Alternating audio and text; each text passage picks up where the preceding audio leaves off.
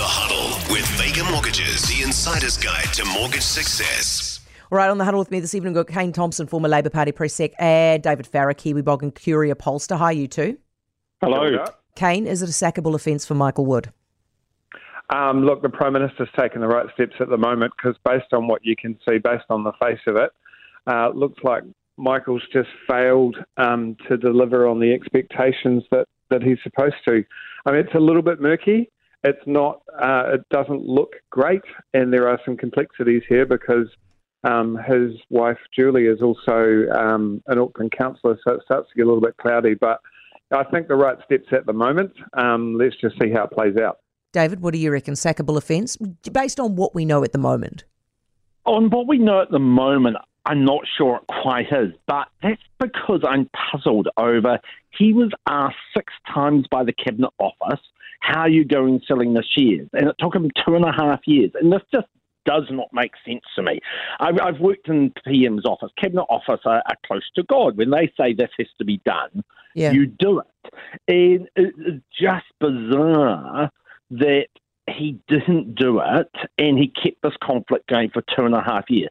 Yeah, the conflict in itself isn't a sackable offence, but unless he's got a better reason than, I had trouble finding the address for the share registry, that might give you a month or two, but not 2.5 years.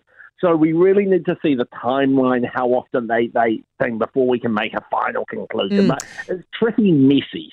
If it is the case, I mean, I know it is the case now, right? If it's the case that both Michael doesn't declare and then also Julie, his wife, doesn't declare to Auckland Council that she owns the shares, does that make it worse for him? No, I don't think it makes it worse for him, and I don't think it makes it worse for his wife, who also has an important role. They're separate people. But both of them, Kane, in one relationship. I mean, if it was just you doing it because you're being a bit clumsy or a bit of a lad and you're forgetting to do the stuff, that's fine. But if both of you are not declaring, doesn't it start to feel like that's deliberate? No, it doesn't. I think actually it proves the contrary, because I think they will have received advice or support from someone who's obviously doing these things for them and has said, yep, I've got this all under control. And so you both leave it alone. The fact that they've asked the question is a good thing. I don't think it's intentional, and I don't think there's any sort of, shady business going on here, because these are good people, but on the face of things, individually, I think they've got to clear things up. I think the pressure probably is more on Councillor Ferry, who's got to make a decision on Thursday as to whether she can vote in this, and whether other councillors too can vote in this, because there'll be tangential relationship to share ownerships for a number of them, I suspect. So they've got to clear that up. All of a sudden starts making it more possible, doesn't it, David, that actually Wayne Brown gets what he wants? Yeah, it is possible. What I find slightly hilarious on this is that Michael's a former president of Young Labour, and Julie comes from the Alliance. Both probably have a philosophical view. Auckland Airport never should have ever been sold. It should be at 100% at SAO. And we find that teenage Michael was buying shares as a great capitalist in Auckland Airport at 16 or something. And I'm like, were you in the right party? You sound like you were a young national if you were buying shares at Auckland Airport. I was quite impressed. I thought, how enterprising of you. And I don't think that's entirely what he wanted. Maybe that's why he was trying to keep it a secret. Guys, we'll take a break. Come back with you, Kane Thompson, David Farrar, our Huddle. The Huddle's back with us. David, I'll start with you on this one. The vaping crackdown feels a bit soft, doesn't it, in contrast to Australia? Well, it is, but that's not a bad thing. Look, first of all, it's not going to do much.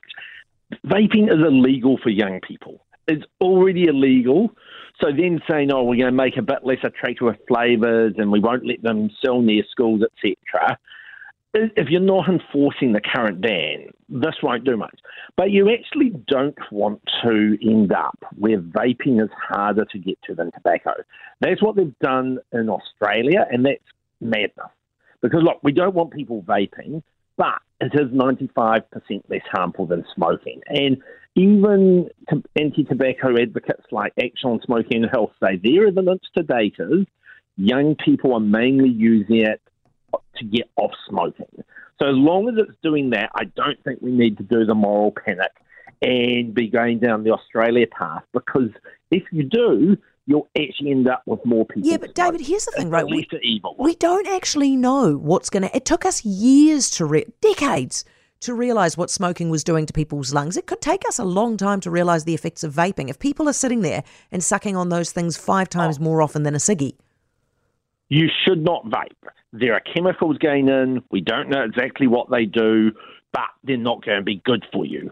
But we do have enough to know tobacco lit, the tar from tobacco is lethal. It gives you cancer. Yeah. It absolutely will kill you. So, yes, you shouldn't vape, but on what we know to date, there's nothing in there that suggests it's got the cancer-causing characteristics of smoking. And that's why almost every public health official and the anti-smoking people say perfect is the enemy of good.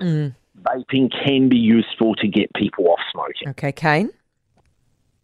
Yeah, I agree. Look, I've worked in and around the vaping sector and supported manufacturers for the last 4 years, and I do that because this is a product that can disruptively help people who can't or won't quit smoking. And we're talking about adults, we're not talking about young people. So if you don't smoke and you don't vape, then don't. But if you are a smoker and you've tried everything else, then vaping is a tool that can help you to quit. And that's the basis of this. So I think what the government has done today is to continue to regulate in a reasonably balanced and effective way to make sure that the products are available to adult smokers to access them so that they can transition away from combustible smoke. But they're also trying to tighten up around youth vaping. So I think the balance is right. And you've got to remember, these regulations are, 2.5, 3 years old. These regulations are working. We had a long period of time from about 2015 through to 2021 where there was no regulation and manufacturers were calling for regulation, and the government kind of went back and forth, and then finally made some decisions and took a world-leading approach to the way that we deal with how we manage, transitioning away from a smoking environment to a smoke-free one. New Zealand is a world leader, and it should remain there. The regulations are working the way that they are at the moment, and I think what they've done today maintains that balance, and that's probably a good thing. All right, guys, it's good to talk to the pair of you. Thank you, Kane Thompson, former Labour Party press second, David Farrar, Kiwi blog, and Curia Pollster. For more from Heather Duplessis Allen Drive, listen live to News Talk ZB from 4 p.m. weekdays or follow the podcast on iHeartRadio.